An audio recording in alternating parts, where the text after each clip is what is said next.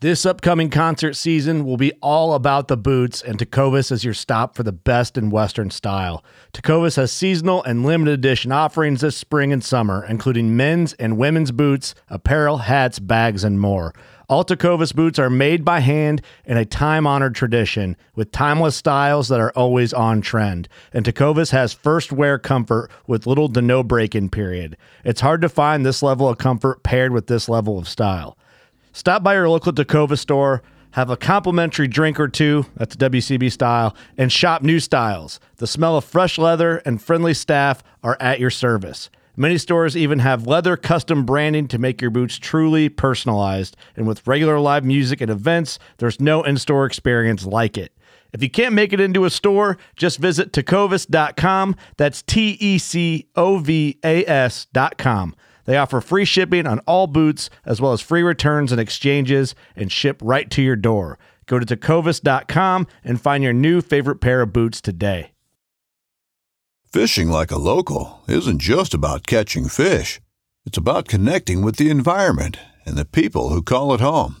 It's about hearing the stories and traditions that have been passed down for generations and sharing unforgettable moments with the people you meet along the way.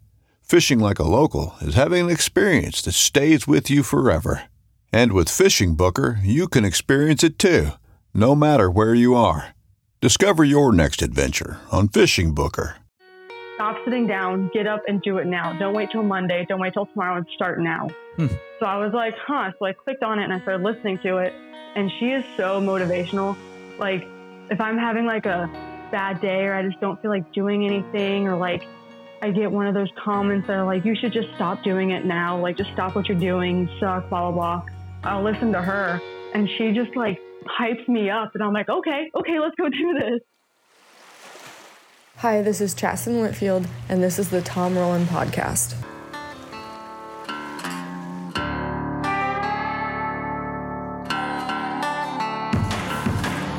What's up, everybody? I hope everybody's doing well today. Again, I'm catching up on some interviews that I have been wanting to, because it seems like we got a little bit of extra time on our hands. Today, I'm going to check in with the first podcast guest that we ever had. I don't know if you remember, but that podcast guest was Chasten Whitfield. Chasten is a remarkable young lady who runs an organization called Chasten Nation. She has done a lot since that first podcast, and we're going to find out all about it. I'm going to call her right now and check in with her. I'm looking forward to finding out all the things that she's been doing, which include bass fishing. So hopefully this is going to be it.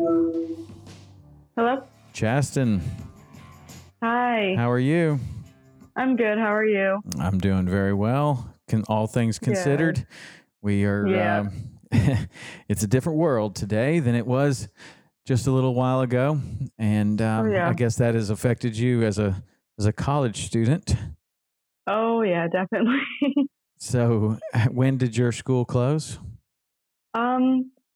Last Thursday, while I was taking my last final, we got an email right before we took the test. So that threw us off a little bit, but so I passed all my classes. Did you just phone in that last test? Or just start going Christmas treeing the answers? Yeah, well, I studied a lot for this test because that class that I took, her only grade was test.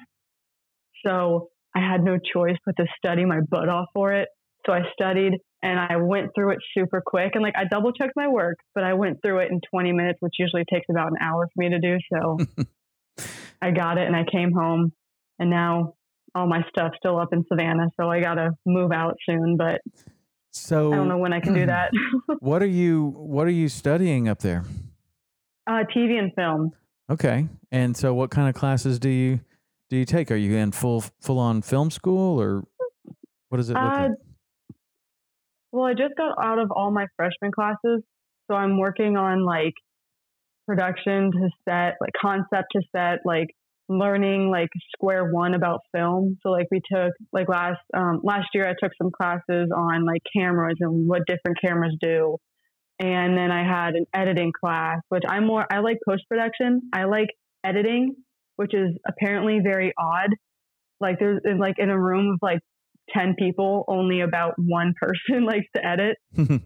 So I think that's really cool. But right now I'm in all the classes that are like, this is how you can be a producer. One of my films last quarter, so like a month ago, I was actually the producer of, and it was okay. It was okay.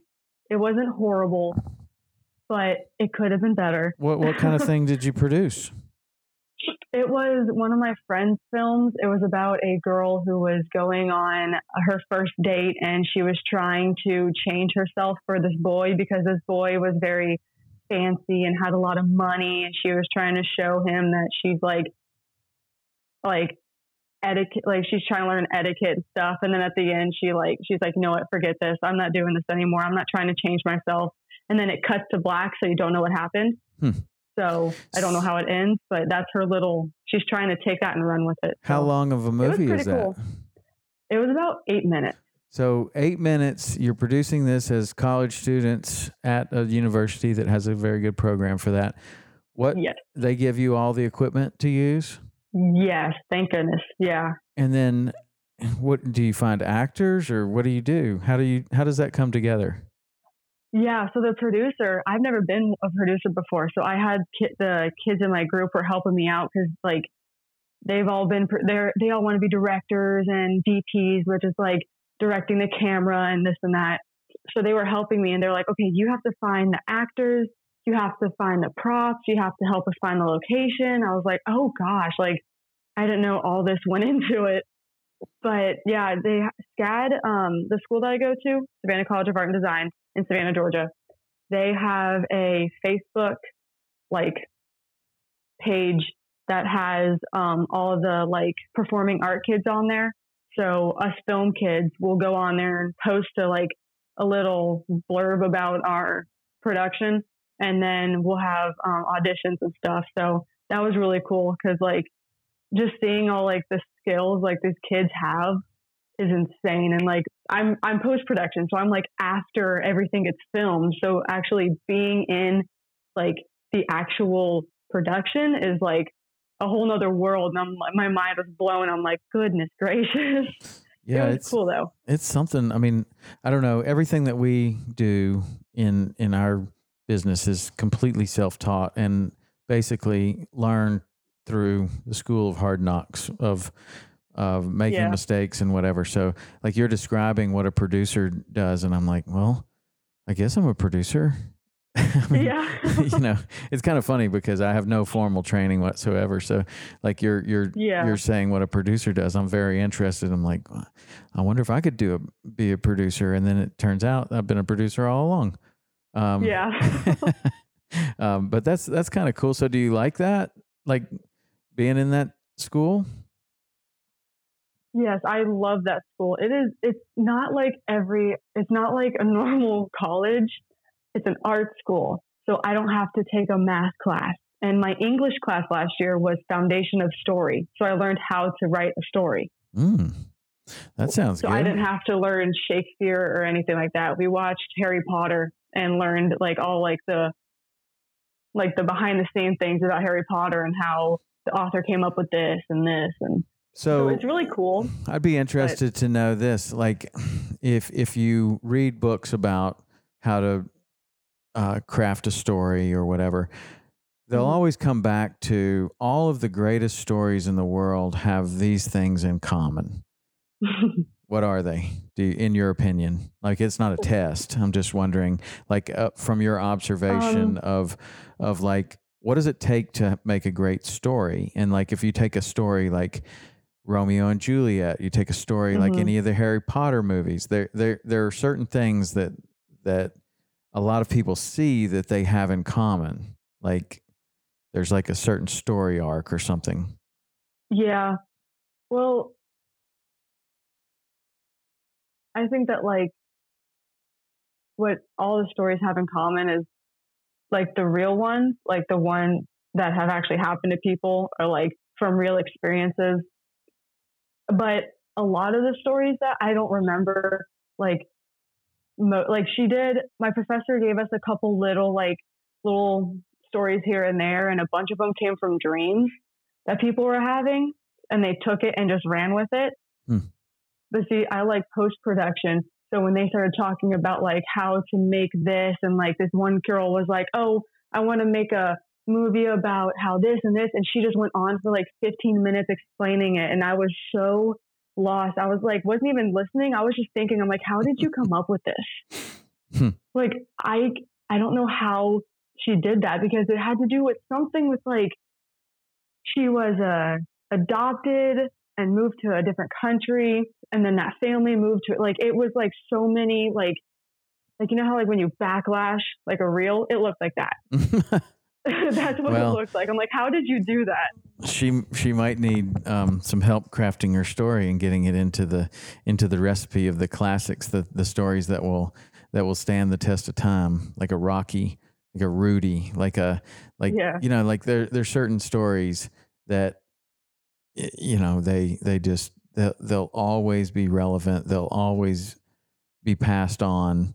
And those stories have different things in common. Usually there's some underdog that has to overcome some kind of situation, you know, and you can take it to all of the ones that are truly great, and they all have similar things in common. Like there's a hero that you either that you like in some way, shape, or form, and then I don't know, it's kind of cool. But as you learn those things, I've never had any formal training in that either, and it would be kind of interesting to hear what a teacher's saying are the recipes for a great story.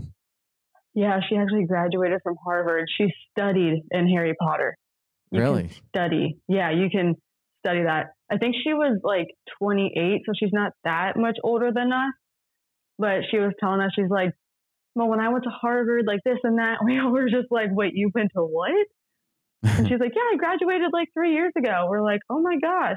There's a guy in here that was in our class who was in the Army. And so he was like 35 or something. And he was like, I'm older than my professor. Okay. Yeah. But a lot of different things happen. So what was your route, your path to getting to SCAD? Well, it's actually kind of a funny story. So about a year after we did our last podcast down in the Keys, I got a DM from SCAD, and they were saying, from SCAD's fishing team. I thought it was fake. I thought it was someone just messing with me. I was like, yeah, real funny. So I showed my mom that, and she was like, I've heard of that before. Hold on. And the DM was like, hey, why don't you come down and tour the school? They have this thing called SCAD Day, where like there's kids that go to this, that are college students that work for the school, and they give like the high schoolers like a tour of like the city pretty much, because our campus is throughout the entire city of Savannah. So you get on one of the SCAD buses and you drive up and down, and they show you this major's building and this major's building, and then there's this over here. So I went to one of those, and I was like, oh no, it's an art school. I haven't taken art since like elementary school. So I'm like, what would my major be?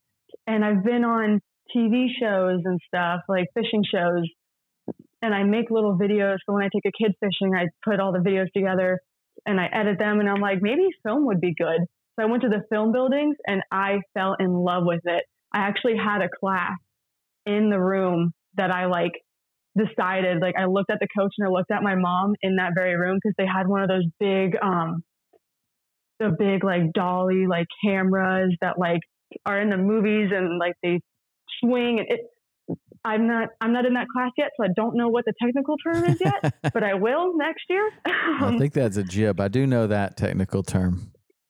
Yeah, it looks like a crane. A jib. And okay, maybe I think it's and so I saw that, and then I saw like the screen in front of us, what the guy looking at the camera saw. And I was like, this is it. I'm like, this is so cool. I want to do this. And I looked at the coach and I looked at my mom and I said, I'm going here and I'm going to major in TV and film. And the coach was like, okay, well, there you go. So the coach, you left out that part. Oh, sorry. Yes. So the coach, I met him. He's the one who DM'd me because he ran the SCAD fishing page on Instagram. Okay. So he's the one who DM'd me. And so when me and my family got to SCAD, we met up with him before we got on the bus, and he was telling us, like, on the way over to the buildings, he was like, so-and-so on the team has this major, and so-so on the team's doing this major. And he's telling us all about the classes and like what this college consists of and how it's like different from normal colleges, like a normal university, like FSU or something. And so he went on the tour with us. So that's why he was there. He actually went to SCAD as well. He was a jewelry major and he makes his own hooks. So he took a jewelry major and turned it into a fishing like thing, which I think is pretty cool. Wow. And so he's the coach of the bass team up there, right? He was. There was some drama my senior year of high school, and he left SCAD. So we got a new coach my freshman year. So last year. Okay. And so then what was that like, making that transition from, It was scary as heck. Why? What was scary about it? Well, I've never lived on my own before. Oh, okay. So well, that part I understand. Of course, that's scary. And like, we've never met the new coach before. Like, I met the old coach. I was like, okay, I know what he looks like. I know what he sounds like. I can recognize him. Cool. This guy, never seen a picture of him. I've heard his voice once. He called me once about one of my classes because it got landed on one of our practice days or something. So I get up to school. I'm dropping my boat off at the storage unit and I meet him for the first time. I'm like, okay, this guy's pretty cool. We have our first practice and it's in like, he split us up because there's like 20 of us. So 10 of us were on this day and 10 of us were on the other day. And he wanted us to stand up, introduce ourselves, where we're from, what year we are, and what our favorite bait is. And I've only purposely caught like 3 bass in my life before this. So I'm like looking at one of the kids I just met. He was a freshman. I'm like, hey, what do you use? And he was like, oh, I use jerk baits and this and that. And I was like, what are the worms? And he's like, just worms, like artificial, fake, like plastics. I was like, okay. So I stand up. I'm like, hi, I'm Chaston. I'm a freshman. I'm from Florida. I've never done this before. I like to use the plastic worms. And they just kind of laughed. And I sat back down and my coach is like, all right, well, you'll get a hold of it. Don't worry. We'll walk you through everything. I was like, oh my gosh, these kids are probably like, what are you doing here? I'm like, honestly, I'm all saltwater. So that was like the most scariest part, was transitioning from saltwater and then straight into freshwater. Because then we had a tournament 2 weeks after we started school.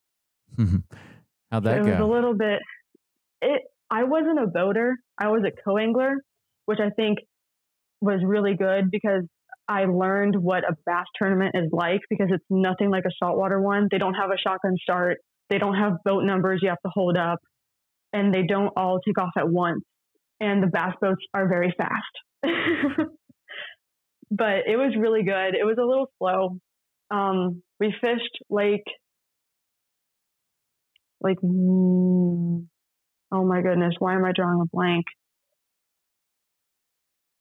It was Alabama and Georgia state line. Okay. Oh my goodness. I should know this. I don't know why. Hold on. It's West Point Lake. I knew it started with a W. It was West Point Lake. And it was really slow. It wasn't really like a big like FLW or Bassmaster tournament. It was like a little like strand that someone started and they wanted to see how it would go. So there was maybe like 60 boats, and I think like 13 pounds one with like 5 fish. So me and my boater, we caught one. I actually caught the one fish that we weighed in, and it was like 1.5 pounds. And I'm like, look, I caught a fish. And then all these like seniors in college pull out like these 5-pounders. I'm like, you know what? I weighed in. I don't care. Yeah. But it was fun. It was scary. But after that, I got some confidence in it, and I was like, okay, I think I can do this. Right. So, and so it was so all of a sudden you're doing it. You're like a college bass fisherman, and you get a scholarship, right? Yes, I got a full ride. A full ride scholarship to go bass fishing. Yes. That's pretty outstanding. I mean, into a really good school. So, yes, a very good school. Yeah, so that's awesome. So when you're doing this, what are all the people that you went to high school with doing? Like it seems like this is quite a departure from normal. First of all, there's not very many kids coming out of high school and getting any sort of scholarship. Secondly, there's not a lot of kids going bass fishing for college. And third, very few girls are doing this, even fewer girls probably than guys. So that makes it a very, very rare situation. So what was that like? Well, SCAD had the only all women's fishing team in the country. Like, Alabama had a couple teams that had like 2 or 3 girls on it, but the girls would fish with a guy. SCAD was the only team in the country that had a girl boater with a girl co-angler. So I thought that was really cool. So we stuck out like a sore thumb, which was awesome. I think. Is there a different division, or you compete? It's just one division. Everybody competes. It's just one big division. Okay. We fish against everybody else. Okay, cool. But it's a little different. Like I remember, like after we all graduated in high school and stuff, all my friends were like, "So, where'd you commit to? What are you doing after this? Like don't go too far. We need to all still hang out." And I'm like, "I'm going to Savannah, Georgia." They're like, "What? Why?" I'm like, "I got a scholarship to be on a fishing team." And all my friends are like, "That's a thing." And I lost a couple friends, actually. A couple of them got mad. And like, they didn't tell me they got mad, but I haven't talked to them since graduation. So I think a couple of them were like, not good with that, which I mean. Well, what would make them not good with it? That they're jealous that you got a scholarship, or they don't approve of you being on a fishing team? They're probably jealous. That's what I've learned in the past, is if someone doesn't like you, that means you're doing something they want to do, or you're doing something they tried and couldn't, or I don't know. I was told when I first started doing all this fishing stuff, they were like, if you have haters, you're doing something right. Yeah. And well, is that something that you have had to deal with a lot? Yes. You have to deal with haters a lot, like on social media, or? Oh yeah. And how, and what does that look like for you on social media? It's just, like you have people that are making really bad comments on your social media, or does it go further than that? Well, way back when I first started all this, when I fished my first tournament, it was saltwater. I was in middle school and I fished it. I won. I got first. I won some stuff. I was like, okay, cool. I gave it back to the charity. I was like, I'm like 13, 14. I don't really need this. And so after that, I went to school like the next week, and I got pushed into a wall by a boy, actually. And he just kind of like, he didn't like full on shove me, but like he shoulder checked me a little bit, and I hit the wall and bounced back. And I was like, dude, what was that for? And so then he started asking me all these questions. He's like, well, how do you drive a boat? I saw you fish a tournament. You can't even drive a boat by yourself. Well, how do you do this? And like asking me all these questions. I was like, why does this concern you? So when I was little, it was a lot of like just kids just being kids, and they're trying to like show themselves up, saying how they're better than me. Cause like it was mostly guys, but as I've gotten older, it's a lot of social media, people messaging me, hiding behind a computer screen going, you can't actually fish. You follow your dad around. You don't know how to tie a knot. People make fun of me because like I'll cast something differently. Like it's just little things too. Like I was on my dad's boat. This actually happened 2 days ago. I got a DM. I was on my dad's boat because my boat's stuck in Georgia right now. And my dad's trolling motor is a bit old, so it's got some rust on it. And this guy goes, well, wow, someone doesn't know how to drive a boat. I commented back and I said, I'm sorry, I don't know what you're talking about. This isn't my boat. What makes you think that I don't know how to drive a boat? And he was like, your trolling motor's all messed up. It's all rusty. You must have smacked some stuff. And I was like, no, I actually didn't. It's not my boat. I don't know how the rest got there. I'm sorry. And he completely ignored me after that. I'm like, why would you even try to like pick a fight like that? So how do you deal with that? Like, it's interesting to talk to somebody. You're obviously a lot younger than me. You've grown up with social media. Social media has always been a part of your world. Social media to me and to your mom and your dad is something that is definitely a part of our world right now. But I can remember when it started, right? Like, but then like my son, Hayden, he's your age. You guys know each other. And, I think about, there were times, like I remember when my son Turner, who's a little bit older than you, he wanted a Facebook page. That was when Facebook was like the thing. And we deliberated about that and debated about it as a family. Like, do we give it to him? Does he have this? Can he, there's this whole responsibility thing. And so then it's like, okay, you can have that. But to me, that just seems like not very long ago, but you've grown up with this. And so, I can see things differently than my children can or younger people can. It's like, okay, well, people hide behind anonymity of the keyboard and they're going to say all kinds of things when nobody knows who they are. Don't pay any attention to those people.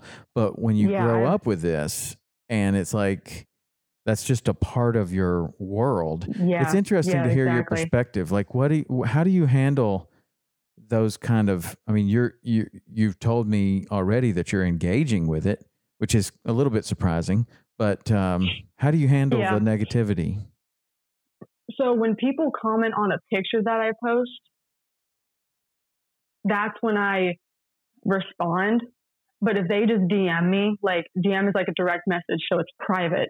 So only I and that person can see it. If they like, I'll have messages and they're like, you suck. And I'll just swipe and just delete it. Like I'll just completely ignore it. I'm like, I don't even have time for you right now. I'm sorry. But I've actually have had people make fake accounts and literally stalk me. I'm going to go ahead and just say and guess that it's like someone from middle school that didn't like me, or like an ex-boyfriend that doesn't like me, that they will make a fake account and say all this bad stuff and try to get me in trouble and message my friends and say, oh, post a picture and say that Chasen was doing this. That's so bad. And we'll get her down, blah, blah, blah. And then they'll send it to me like, do you know this guy? And I'm like, no. And then I'll get a picture of the outside of my house. Whoa. So this person knows where I live. Whoa. Like I had 3 of them this summer. So now I have like the game cameras outside. So whenever motion goes off in my front or backyard, it alerts our phones. Wow. That's so it's really to a certain lot more than I thought. Like that's approaching like I thought you were saying stalking is like a kind of a joking kind of thing, but that's straight up bordering on being illegal. That's crazy. So does that make you ever? I don't ignore. Yeah, no, you can't. But does that ever make you like hesitate or draw back from the things that you're doing, or do you let that bother you? I try not to. Like the first couple, I'm doing air quotes right now. The first couple stalkers that I've had, I just kind of was like, okay, whatever. They're just saying this stuff. They're trying to scare me. they're trying to get in my head. I'm not even going to let it bother me right now. But then when they send a picture of the outside of my house, then I start worrying, and I'm like, should I like go private? Like, should I not extend my following? Should I just like go undercover for a couple months and then come back out? Like, I've been debating that, like, every time like someone takes a picture of the outside of my house, because like my truck has my name on the back of it. So now I back into my driveway so no one can see Chaston Nation. So hopefully no one drives by and goes, oh, look, that's that girl's house. But like,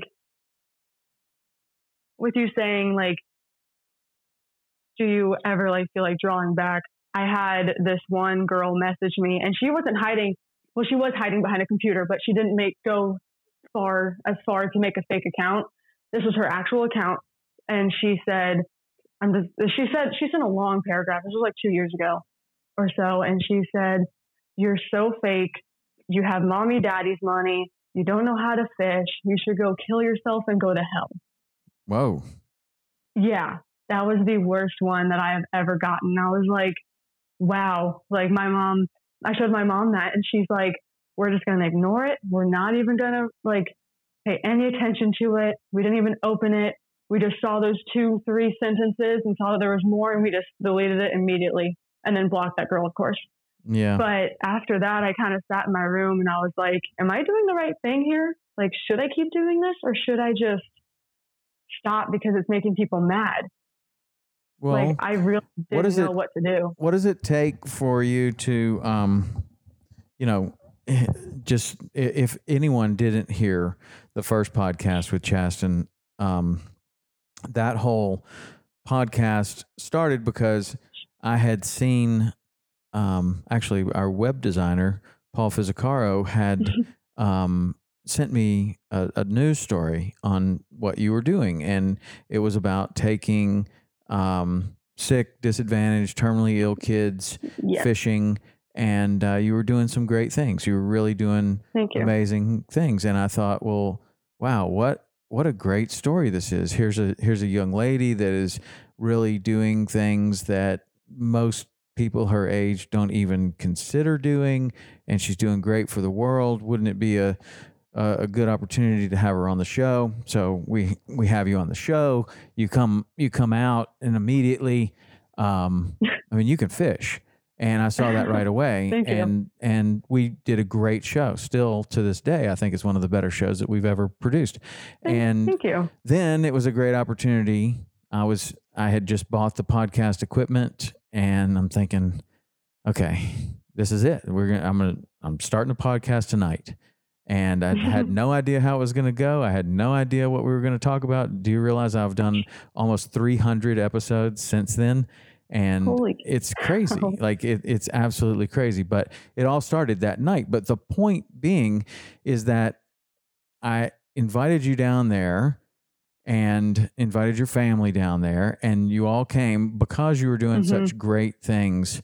In my opinion, you were doing such great things through fishing to spread positivity through the world. I'm all about being positive. I really don't like being negative at all. So my question is, with all of the positive things that you're doing, how many positive things, like taking one of the disadvantaged or the terminally ill kids fishing, does it take for you to forget this negativity that you receive on social media? It just takes the thought of me thinking about taking a kid fishing, or like remembering me taking a kid fishing, and I'm like, oh yeah, that's why.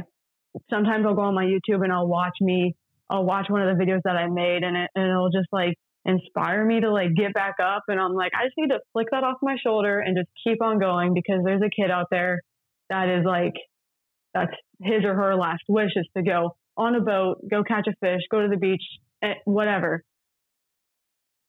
Like, they are waiting to go fishing. Right. And just like seeing the reaction on their faces just lights me up. So if I just like I have this big frame that has, I'm actually looking at it right now in my room, that has a like 10 or 12 thank you cards that some kids that took fishing made me. And I call it my trophy wall. So that's on my wall, is all of those cards that the kids made made me, and like a bunch of them drew fish and they drew them on my boat, which is just amazing. So I wake up and I look at that and I'm like, all right, let's go do this. Wow, that's awesome. So how do you, do you choose to engage with that negativity on social media? I guess first, do you choose to engage with it? You've said that you do sometimes, but do you often, or do you more often than not, you just delete it? I like to just delete it because it'll go in one ear and out the other, and it's like, whoop, gone. Like I've tried to remove all negative things, all negative people, even like coming back from college, some of my friends are like not in the best mindset. So I'm like, you know what? I just need to focus on my future, my fishing, my school. I'm just going to keep going forward. And I have removed all negative things completely. But if someone comments like something on a picture that I posted on my page, people are going to see that. And I don't want people like looking at it going, oh, look, she's too scared to answer it. Like, I don't want people to think that I'm scared. Like, I'm aware that people message me and don't like me. I know. But if it's on one of those posts, I will respond, because more than half the time it's someone saying, oh, you did this wrong, or you should be doing this instead. And I'll respond back. I'm like, thank you so much for your input, but I learned how to throw a cast net this way, and this way works for me best. Thank you though. Like, I'll try to like shoot it down, but be super nice about it. But I try to not give them any attention whatsoever. But if it's on a picture that everybody sees, I like to give it I like to answer it so it kind of like disappears, and I kind of kill it right there before someone else goes ahead and goes, oh yeah, and she's doing this wrong, and another person, and then it's just nothing but hate. I'm like, I don't want that on my page. People pile on. Yeah. All the while, they don't have any videos of them throwing a cast net. Yeah, exactly. It's like they're pictures of their dogs. I'm like, what? Well, I don't know. Something that I saw, I don't know how long ago, but it was a while ago. It was something, and it was saying that no one who is doing more than you is going to criticize with that kind of hate. Like, yeah, exactly. They don't have time. They're already, the reason why they're doing more than you is they're doing more than you. Like, they're busy. They have things to do. They don't have time for making stupid, hateful comments on people's Instagram. And if they're really doing more than you, they're looking at it going, she throws a cast net different. Maybe I could learn something from the way that she's throwing the cast net. You know, you got a guy that's got 100 world records watching you throw a cast net going, never seen anybody do it like that.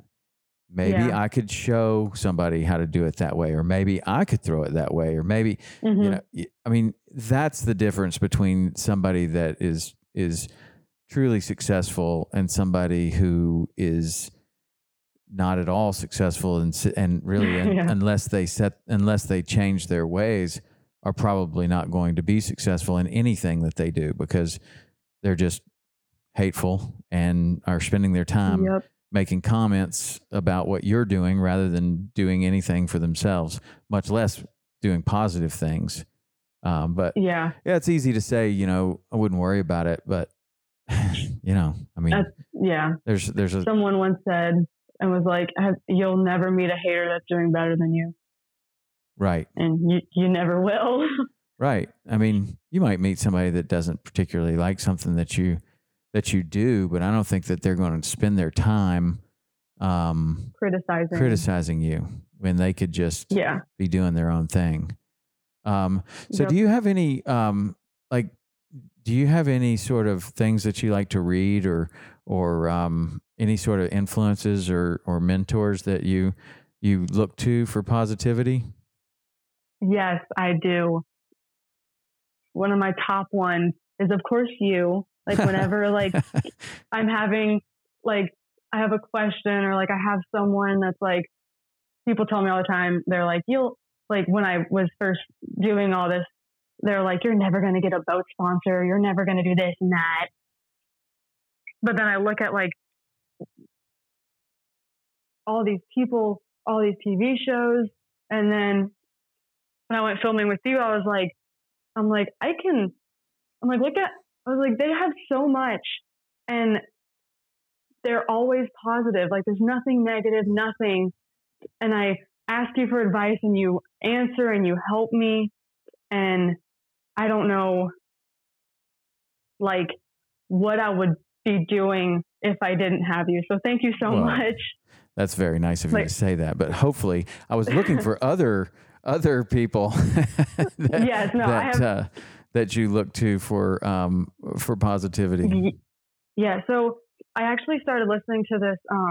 I got Spotify, and I started listening to this girl named Rachel Hollis, and she does podcasts and she writes books, and she made a multi-million-dollar company with a high school diploma and a Google search.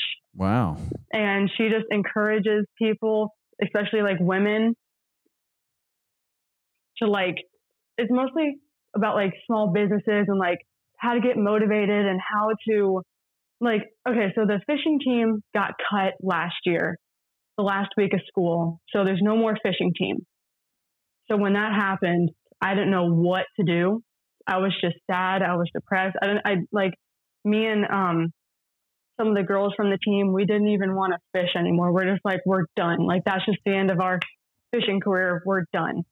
And I was actually on Instagram in my dorm. I was scrolling and I saw her name pop up and I was like, it said something like, stop sitting down, get up and do it now. Don't wait till Monday. Don't wait till tomorrow and start now. So I was like, So I clicked on it and I started listening to it. And she is so motivational. Like if I'm having like a bad day or I just don't feel like doing anything, or like I get one of those comments that are like, you should just stop doing it now. Like just stop what you're doing. You suck, blah, blah, blah. I'll listen to her and she just like hypes me up and I'm like, okay, let's go do this. Yeah. Well, that's super important. Books. Oh yeah. She's amazing. And it's mostly for like women too though. Yeah. But she's really good. And so, well, like don't sit down, do this now. What is it that you did when now that the fishing team's no longer a reality? What is it that you got up and did? I am now fishing these bass tournaments by myself. I got my own jersey made. I have my sponsors are behind me helping me, and I'm fishing the BFL tournaments, which is like a little branch through FLW, which is freshwater. Yeah, right. So I started fishing those. My first one was I'm doing the South Carolina division because it's closer to Georgia. And I'm thinking next year about doing the Florida division. But I did my first one in Lake Murray, South Carolina. And it was a little intimidating because you don't get to know who your co-angler is until the night before. So there's one other girl that was fishing this tournament and she was a boater and I was a boater. So it's not like we were going to get paired up. And I knew her through college fishing. I'm like, oh gosh, and then I see her boat and I'm like, never mind. So what does that look like? You're going to get paired up with like a 60-year-old man? Yeah, I got paired up with, I think he was about 48, maybe. I don't know. I don't want to put a number on him. He looked as old as your dad or me. Yeah. And so, yeah. So he asked how I got into fishing and I told him how I got into freshwater and I told him about SCAD and he was like, really? Because I have a daughter who's a senior in high school now. And I told her to go after some scholarships. And he was asking me about scholarships and how can she get some? Because like there's not a lot right now. And I was like, well, honestly, I'm like, the school messaged me. But there are people now and like companies like Mike Iaconelli. He's a professional freshwater guy. Yeah, I know Mike. He's been on the show. He has the Ike Foundation now. Yeah, he's doing great things. It's a scholarship. He actually just posted about it today and I shared it. And I'm like, this is amazing. Because like there's like a lot of people don't know that you can go to school and for fishing. Yeah. So this is going to help those kids that can't go to a fishing school go.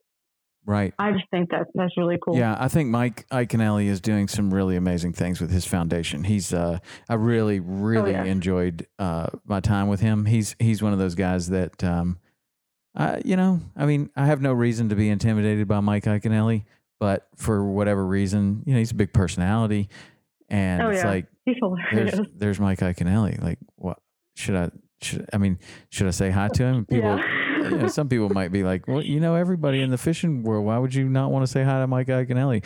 Because I didn't know him. It happens to everybody. Like you get a little starstruck there and whatever. But the funny story about Mike Iaconelli and my podcast is that I had somehow I was in touch with his manager kind of person.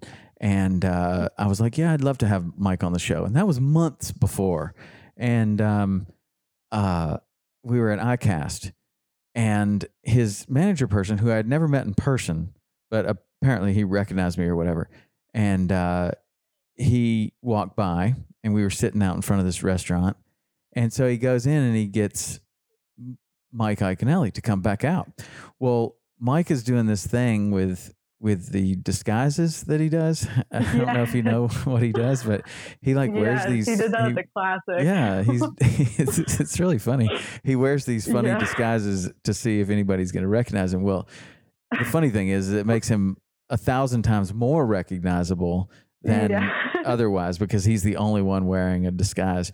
But he was wearing this giant mustache, and so he forgot that he was wearing the giant mustache. And so he comes out and he puts on his whole business kind of thing, he was business Mike Iaconelli. He's like, Tom Rowland. Yeah. Oh, cool.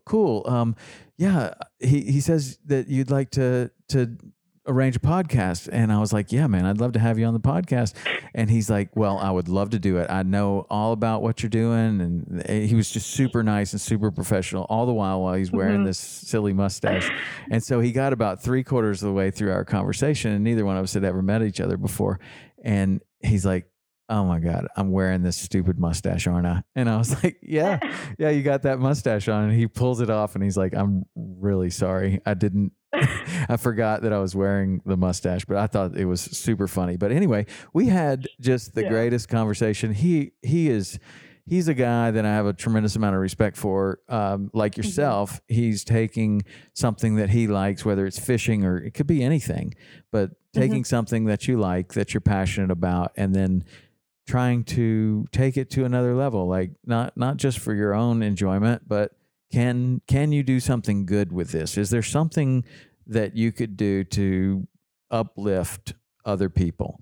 And there are many ways that you can do that. Like you could, like in a lot of ways, I try to educate people. Like, I put all those free knot videos out there. I do lots of things and try to help people as much as I possibly can. And in your situation, you are actually physically helping people like that really need it at a time of need, like taking terminally ill kids fishing. Mike is choosing to do those kind of things, as well as setting up this foundation. And I just think it's awesome, man. He's done some really great things.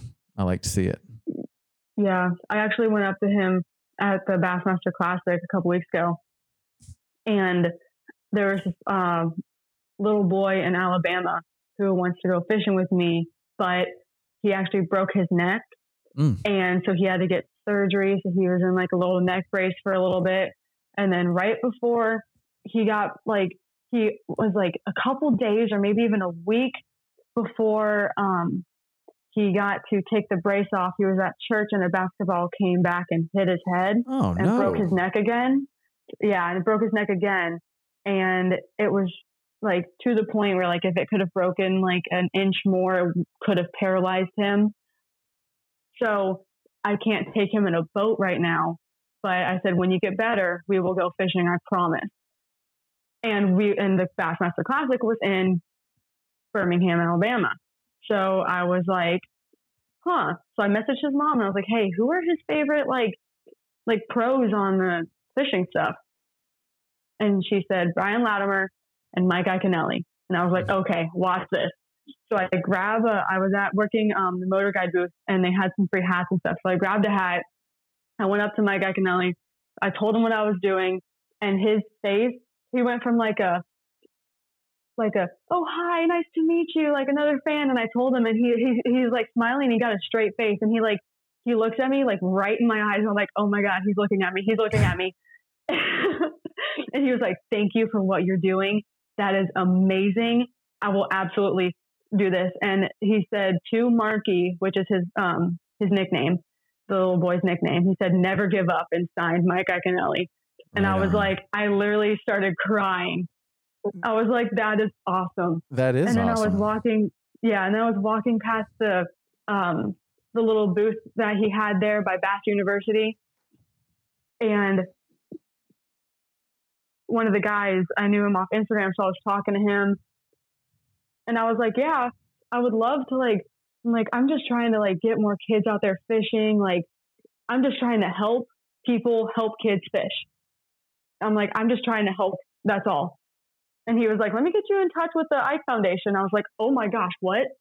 So he grabs one of the guys from the other side of the booth, brings him over to me, and he hands me my card.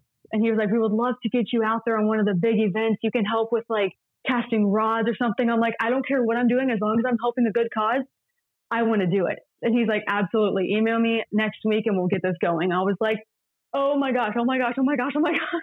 Right on. That's great. That would be a great partnership for both of you. Actually, it would be a great partnership for his foundation to be associated with you, and great the other way around for you to be associated with them. That's just two good causes and two good organizations. That's a match made in heaven. So that's awesome. Yeah, you should definitely do that. Yeah. Oh yeah. Hopefully we're going to be getting back to doing events soon. I would think that the Bassmaster Classic is one of the last events for a while like that, because shortly thereafter, I mean, that's when everything started shutting down. I mean, I even thought there was a possibility that the Bassmaster Classic would be shut down. Was there any talk about coronavirus or any of that? Alabama at the time was the only, Alabama and Virginia were the only states that didn't have corona. But one of the pros had the flu, so a bunch of people walked home with the flu. So I had a little sniffle. I'm like, I pop 4 vitamin C's every morning. I'm like, no. Yeah. But nothing like that. But I was actually walking past a couple of booths, and I heard people go, oh, well, ICAST might get canceled. So, I mean, we might as well just sell everything now. I was like, wait, what? So I don't know if they will, but hopefully they won't. That would be bad. What do people your age think about this whole quarantine thing? I mean, this is a new thing for the entire world, and it's never happened before. I mean, this is unprecedented. But I just lots of people think different things. I'm just wondering, what's the opinion? How old are you? I'm 20. You're 20. You're exactly Hayden's age. Hayden, this is interesting. My son Hayden goes to Montana State, as you know, but he had spring break 2 weeks ago.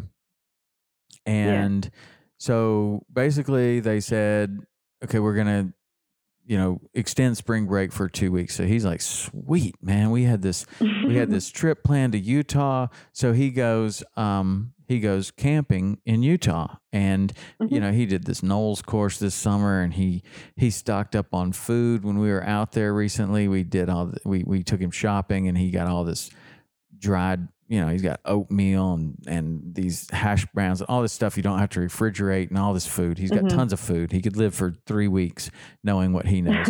And so he goes and he packs it all like Knowles showed him how, and they go down and they go camping deep in the desert, like in what looked like Antelope Canyon, but it wasn't Antelope Canyon. It was another one that looked like that. These beautiful pictures he sent us, and it's just incredible. And obviously there's no one around. It's super quiet. He leaves, and when he's leaving Montana, there were a couple of kids moving out of the dorm, like just a couple. And at the time he calls me, he's like, Dad, people are moving out of the dorm. I was like, really? That seems like a total overreaction. I'm sure that those are just kids that live, nearby, and they just figure I'm just going to go home for a little while or whatever. But, they're probably Montana kids, and they're just going to move out of the dorm. And by the time he gets back from his camping trip, the world has literally changed. He hasn't heard a radio. He hasn't, his phone hasn't worked. He hasn't heard any news. And they get back to, civilization. Their phone, pick up the phones, and it's like, whoa, what happened while we were gone? I mean, it's the weirdest thing. Yeah, I bet that was a big shock. Yeah, it's totally a weird thing. I think I was just thinking about it this morning. I was like, he's going to remember this trip for the rest of his life. Like, I went in the woods and I came out and the world was a different place. But anyway, I just, he was calling. He was like, do I really, is this real? And I'm like, yeah, it's real, man. They canceled the NBA. Like, that's pretty real, Yeah. When that happened, that's what, when I saw that, I was like, well, maybe even that's a overreaction. But then, a day or so later, that they shut down Disney World, and I was like, okay, now it got real, like super real now. But what do people your age think about this? Like, spring break, and do people just are they cooperating or no? No, they are not at all. I went out in the boat yesterday just to drive around, and they were like the whole 6 feet thing. Like, Florida just blew right through that. They're like, nope. There's all these people at beaches, sandbars, like drinking, eating some food, making burgers on the grill. There's a lot of people fishing. There are a lot of people fishing where you are. Yes. Good. There's a lot of people. That's what all my friends are doing right now. They're like, okay, self-quarantine. I'm going in the boat. I'm going like 40 miles offshore. See you tomorrow. Great. So a lot of people are fishing now because they're debating on like closing, like doing a like statewide lockdown where we're not allowed to leave the house. Yeah. So, that just happened in California today. Yeah. I don't know if you saw that. That's what the governor of Florida is trying to do. He was talking about it last night, and I had a couple friends over that we all went out on the boat and stuff because they closed the beaches here. And they were like, I really don't want to, like, they were debating on closing the beaches at like 9 o'clock yesterday morning. And then last night around like 6, 7 o'clock, the news came on and they were like, yep, we're going to start closing the beaches at 6 a.m. tomorrow morning, which will be today. So when they do that, like, I'm just kind of curious because in my opinion, the safest place you could possibly be is on a beach. It's windy, it's open. Yeah, it's outside. I don't think that a virus can live in salt water and sunshine. Like, it just doesn't seem like that. Seems like that's where you would want people. But I do understand that, you don't want spring break parties. You don't want mass gatherings of people. But what do you think that the beach closures are going to look like? Like, they don't want just somebody out there walking their dog? Yeah, no. One of my friends actually works on a restaurant on the island here. And she's like, I don't know why we're open, but we are. She said that she worked 2 hours today, and it was so slow that the boss just said, you know what, everyone just go home. So she said that she was driving back home, and she was passing some of the beaches, and there were cop four-wheelers and like cop cars and helicopters and the cop boats, the police boats, driving up and down the beaches, making sure nobody goes on the beach. So she said she was going over one of the bridges here, and there were people laying on the bridge. They were laying on the bridge tanning because they couldn't go to the beach. Wow. So these people, I don't know what's going to happen, but the governor this morning was like, I am threatening a state lockdown where everybody has to stay in their house for 2 weeks if you guys don't stop going outside. And if you guys don't listen to us. I was like, oh gosh, which I don't know if he can actually pull the trigger on that. I feel like that would have to be like the president, but I know nothing about politics or anything like that. So I'm like, I think that's why we fought the Civil War for states' rights. I think the state has every right to do that. And Ron DeSantis can absolutely close the beaches if he wants to. I just think I just think it's such a weird time because It is like, who's to say that your house is, I mean, I get it. safe. I understand what they're trying to do. You don't want to give it to anybody else. And if you have it, keep it contained in your house and that's it. But to say that you can't go outside, like at all, like what if you can't go in your out? driveway? No, they said you can't leave your house. Right. So I you guess can't that get in a means car and go buy milk or something. But if it's like an emergency, like if you like okay, so need how long medicine or can something? how long can you do that? Yes, because people are going to need medicine, people are going to need food, people are going to need water, people are going to need things. Like how long are you going to do that? But you know, Florida, 2 weeks. yeah, but I don't think people can make it 2 weeks, man. I mean, I have No. I've made it through a lot of hurricanes, and a week, yes, a week is good, and people can make it a week, no problem, with adequate kind of notice. Like, you know, you're a Floridian, you see a hurricane coming, the first thing you do is like, oh boy, if it looks like we're going to stay here, we better get stocked up because we could be inside for 2 weeks. Now, this thing is quite different because we have no idea. Yeah, but the difference is that we have electricity. Like, that's what my dad was saying. He's like, at least we have water and electric. You got water and electric, so everything in your freezer's good. But, you know, I mean, the people that listen to this show, you know, they're probably hunters and fishermen. I've got a freezer full of meat. I could make it till the end of the year. I mean, that's not a problem. I could make it to the end of the year on venison, elk, mutton snapper, cobia, all that. I've got it. It's no problem. A buffet. But it's like not everybody's like that. And in fact, very few people have that. So I just don't know what people are going to do. It's just, and I don't think anybody knows. Like, such a weird thing. A couple of my friends, they're actually in the Bahamas, and they were like, if they close and say no one can come in or out of Florida, what are we going to do? Well, we went to the Bahamas by boat. I'm like, I guess you get a longer vacation. I'm like, I don't know. Well, I would think that they could get back by boat. Yeah. Right? They could probably get back by boat. But, you know, Jason Stemple, our photographer, he's in the Bahamas right now.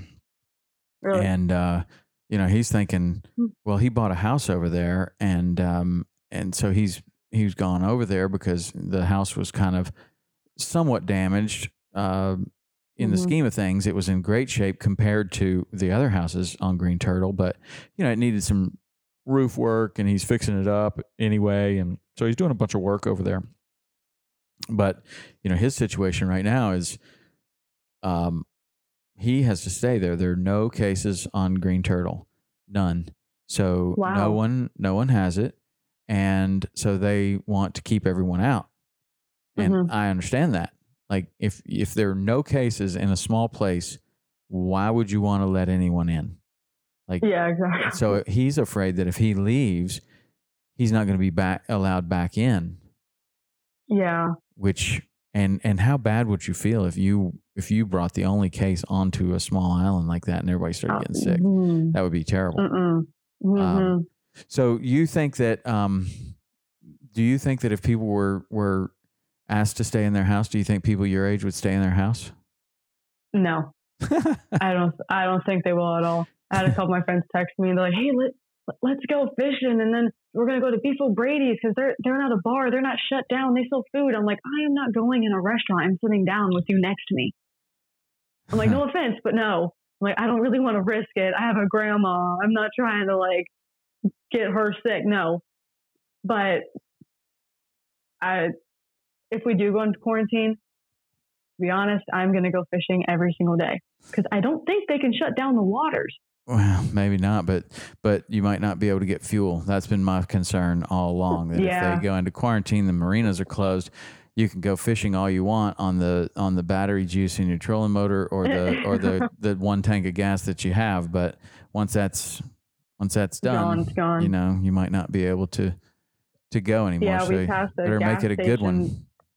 Oh yeah, we passed a gas station, and there was boats filling up, like these big offshore boats filling up, and all these cars filling up gas cans. So my dad went yesterday and got like 6 or 7 gas cans full of gas because everyone's freaking out. All the water's gone, toilet paper, eggs, milk, bread, everything. Yeah. Frozen pizza. So There's not a lot of frozen pizza. Where you are, does it feel like a hurricane, or is there more urgency even than a hurricane right now? It does not feel like a hurricane. It feels really weird because there's still people out, and like I see people with these masks on and wearing gloves and like all this weird, and then there's people with hand sanitizer, like they'll grab a box and then wash their hands with hand sanitizer. I'm like, it feels like a hurricane sometimes, but at the same time, like, but other times it doesn't. Mm-hmm. I don't know how to. Yeah. It's I think what it is that there's so much unknown. Like with a hurricane, if you're from Florida, or if you spend a lot of time in Florida, you've encountered hurricanes. You've made it through them. You can look at the the scale, and you can be like, that's going to be a 4. I'm out of here. Or that's a 2, and it might get to a 3. We've stayed through a 2 before. I'm sticking it out, right? Like, I mean, you call it whatever kind of decision you want, but people have some sort of a gauge to compare to. Like, this one, for whatever reason, gives me a bad feeling. We're leaving, so if we're going to leave, they know what to do. They're like, okay, I'm a boat owner, so if we're going to leave, then I need to leave with my boat before the tropical storm force winds get here, because otherwise they won't let me trailer the boat out. And I want to beat traffic, so there's no reason. If we know we're leaving, then let's go now. Let's put the hurricane shutters on and let's leave. If we're thinking about staying and you own a boat, then you're like, okay, where am I going to put the boat? And how am I going to make sure that it's safe? And then I'll wait until the last possible minute, and maybe I'll leave. But there's at least some sort of, of a known thing. You may know someone who, if you haven't gone through a 3, the guy next door probably has gone through a 3 or something like that. And like last time we ran out of ice super fast, so I got to get way more ice. Or last time, the power was off for longer than we expected, so I've got a generator. And last time we ran out of fuel in the generator, so I need more fuel in the generator. This deal is just there's just so much unknown that I think that's why it has this ominous feel of like you're saying, like it's like a hurricane, but different. Like people are it's like a hurricane, but your house. Yeah, it's like a hurricane, but everything will still be here. But it's like, will my health still be here? Like, and like now no one's working. Is that what you're afraid of? Down. Like when you look at this, honestly, when you look at this whole situation, and there's like lots of fear, are you more afraid of actually getting sick, or are you afraid of like the economy crashing? Or I'm afraid of the after effect on what's going to happen when this blows over. Like, what is the world going to be? Because they're saying that it's going to be like 2008, and I don't really remember 2008 that well. I was 7, 8 years old, so I'm like, okay, what does that mean? But my parents were explaining it to me, and like now that I'm in college, I live on my own. I'm like, I have a savings and this and that, and I'm like, wait, I'm going to have to do what? Like, yeah, milk's going to go up to like $6. I'm like, wait, hold on. I'm like, I can't afford that. Yeah. The difference though is like, this is the one difference. And I don't know if it's a good thing or a bad thing, or if it makes any difference at all, but you see the fires in California. It's very localized, and they're having big problems there, and then it's over, and they get back to doing what they were doing before, but California took a huge hit. Then there'll be a hurricane in Texas, and the same kind of thing. It's devastating for that one area. The rest of the country just keeps on cruising, no big deal. Yeah. And then, Florida will get a hurricane, or Dorian will come through in the Bahamas, and it's like, man, that's really bad. But the rest of the world suffers no effects, and the economy keeps cranking. This is the first time that I think that anyone has seen really, the entire. this is a global kind of thing. Like this shut down everything. And hopefully, I don't know, I keep saying hopefully we look back on this in 6 months and say this was the greatest overreaction in the history of the world. But and hopefully we don't look at it and say this was the greatest underreaction of anything in the whole world. But I don't know. It's a strange time, but it's interesting to kind of hear from a different perspective of age of what the concerns are. Yeah, everyone's saying on the news they're like millennials, like from ages like 16 to like 25, they could have corona and have no idea.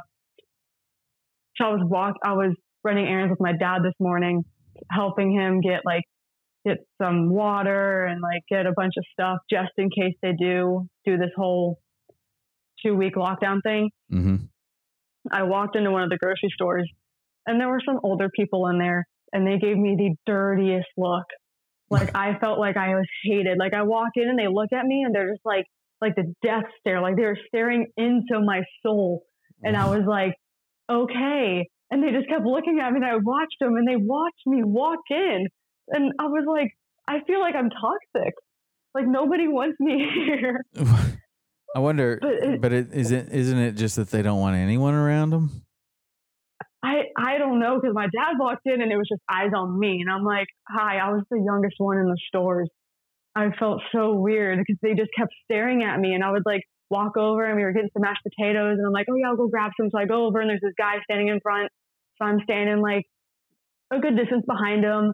And then I see it, I go over, I grab it, and he pushes his cart and like goes like 10 feet away from me and like waits for me to like get my stuff in and leave. And I'm like, oh, wow. Okay. Wow. That's bizarre. I think a lot of that will go away once the testing comes around to where people are able to get tested and know whether they have it or not. Yeah. I had a friend, it's the first friend that has been actually confirmed by medical tests that he has it.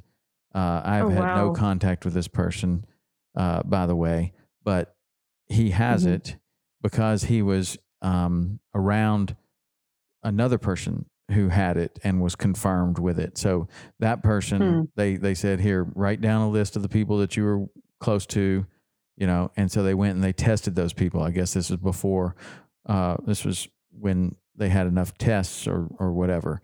So my friend was confirmed, came back positive that he has it. He's not sick. Wow. He has no symptoms. Yeah. And he has it. But see, that's a different thing though. It's super confusing. But I think that, in 2 weeks, like, does his whole family get it? Does everyone who was around him get it or not?